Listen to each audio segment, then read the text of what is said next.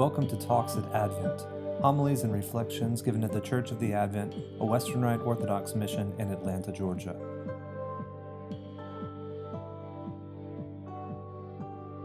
In the name of the Father, and of the Son, and of the Holy Spirit, God is one. Amen. We are in the Easter season on the third Sunday after Easter. If you want to decode how to determine that when you walk in the church and look around, the first thing you look for is the Paschal candle that's here and lit before us. That means we're in the Easter season. The priest, the altar, is vested in white. That means we're in a joyous season, usually Easter.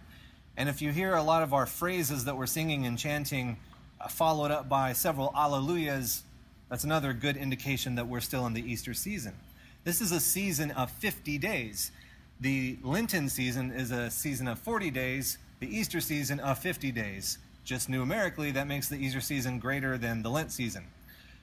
So we, as Christians, need to remain in our hearts in this season as joyful as we can be, because we are celebrating still the resurrection of our Lord. However, this is the world full of pain and anguish and confusion, tyranny, natural disasters. It's the same world that we were in the Lenten season when we could sort of match our mood to those terrible things. Now that we're in the Easter season, what do we do with those?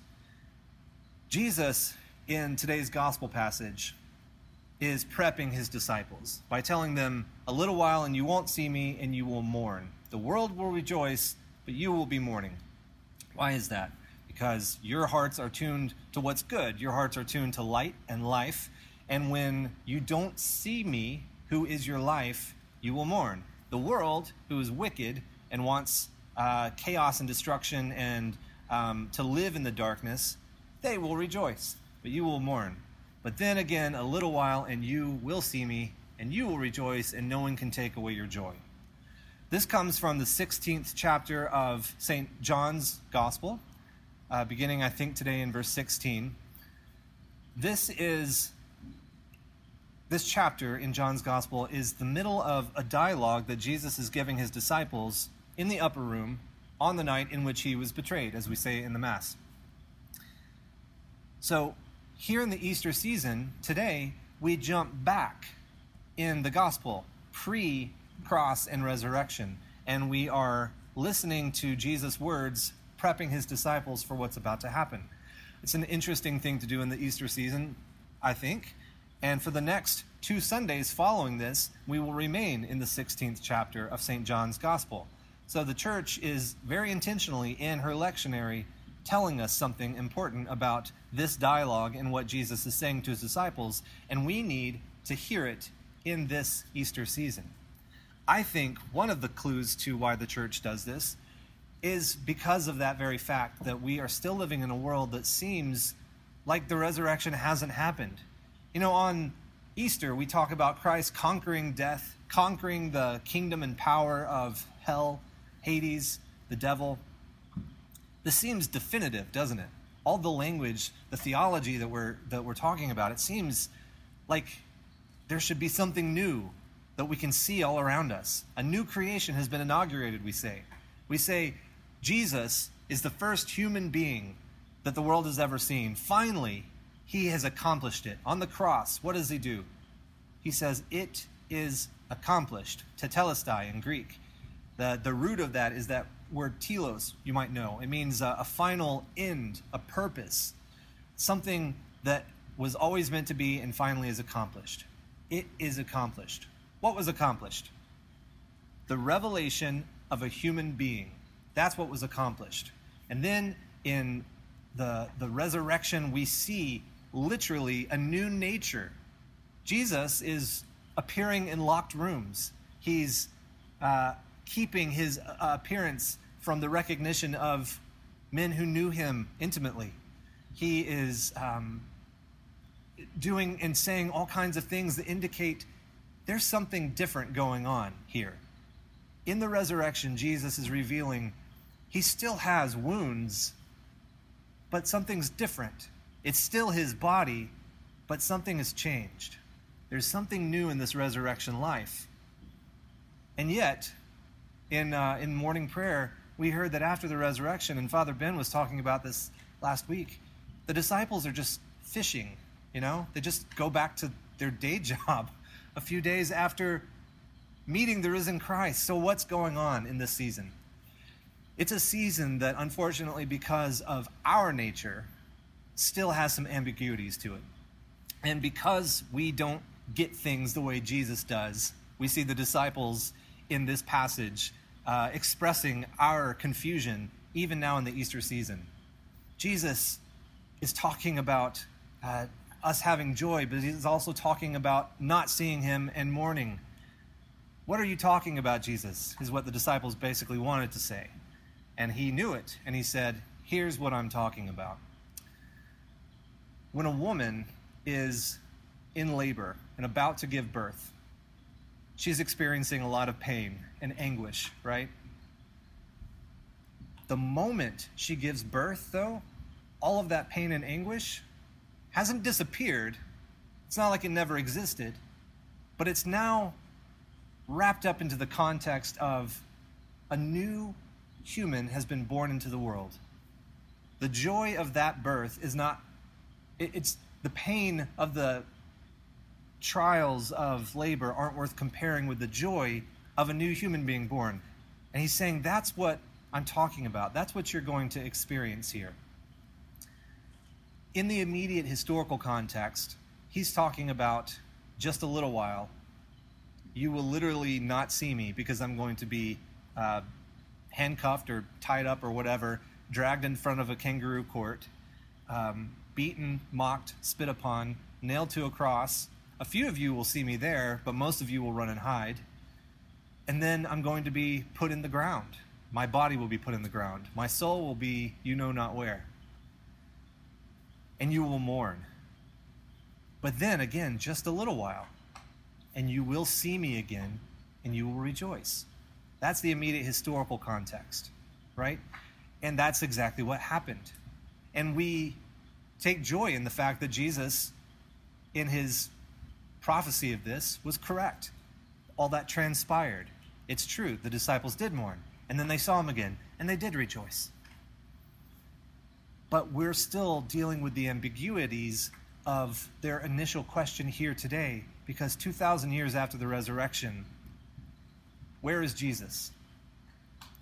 This passage today applies to us, I think, in this way. We currently are in that time where we don't see Jesus. The disciples, thank God, and Thomas, even belatedly, got to have their faith justified. They got to have their faith strengthened by actually seeing Jesus, putting their hands on his wounds, eating fish with him on the beach. We have not seen that, but we still believe. And as Jesus told Thomas, blessed are those who haven't seen me and yet still believed. So here we are, not seeing Jesus, and in a sense, mourning. Even in this Easter season, there's plenty to mourn, plenty to be sad about. But in a little while, we will see Jesus again, and we will rejoice. And this joy that we will have, as he tells his disciples, no one can take from us. In other words, it's not going anywhere. It will be eternal and everlasting. So we, as Jesus' disciples today, are in the middle of a strange time and season. Next week, we will hear that Jesus is saying, I will go away again. It's like, in a little while I go away, and then a little while you'll see me. But then I go away again. And he says, I go to the Father. And his disciples are sad about that. What? Why? We want to be with you. He says, no, it's good. Trust me. It's good. If I don't go, the Spirit won't come and inaugurate the next part of this. And we'll have plenty more to say about that at Ascension and Pentecost. But for now, here we are in this time.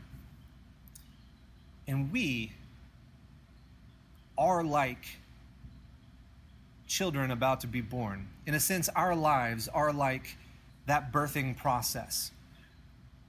We are partakers of Christ's new nature, but we aren't fully born into it yet. We have the pledge.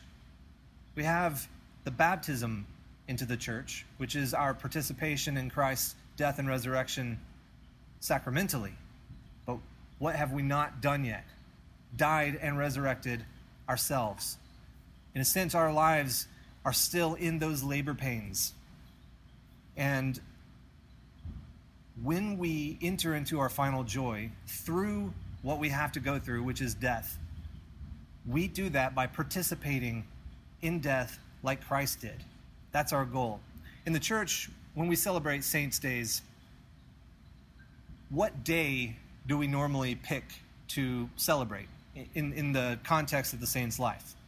It's almost always the day of their death. We don't celebrate traditionally birthdays in the church.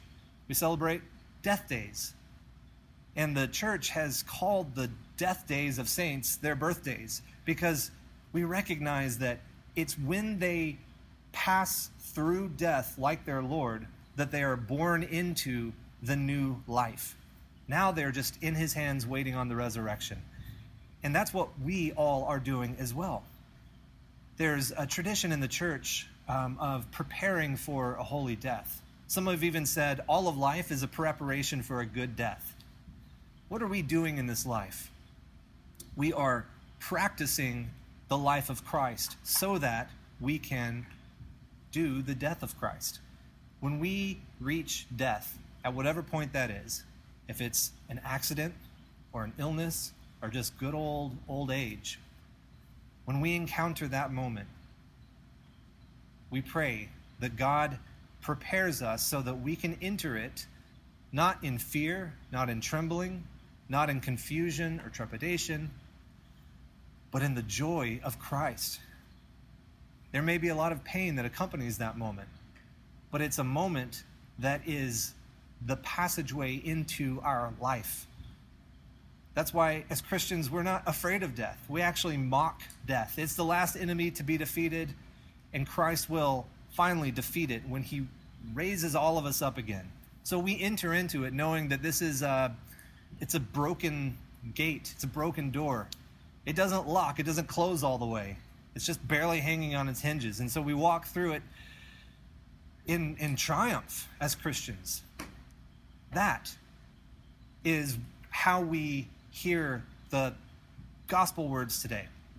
We don't see Jesus right now, but we will when we pass through that gate. It's like St. Paul says, when we see Jesus, we will be revealed with him in his glory.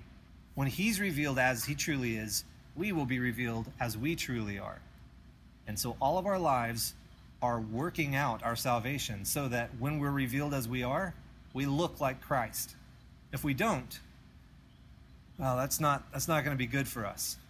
So our life is about conforming ourselves to Christ to look like him so that when he's revealed and we're revealed, we look the same. The words of Christ today in the gospel are comforting words, and that's what we need to take with us. Whatever mourning will happen in this world, they're birth pains, and they are not even worth, as St. Paul says again somewhere, considering in relation to the glory that will be revealed. As in, you can't put them in a ratio. That's how different they are. The glory of that day versus the pain of now, not worth comparing. So we begin that journey refreshed. We know that's our life journey, but today we're here to refresh ourselves in that message, to be reminded of it, to prepare ourselves for a good death, and to prepare ourselves immediately, in this context, for receiving Christ's body and blood, his crucified and resurrected body and blood. In the name of the Father, and of the Son, and of the Holy Ghost, God is one. Amen. Talks at Advent. Homilies and reflections given at the Church of the Advent, a Western Rite Orthodox mission in Atlanta, Georgia.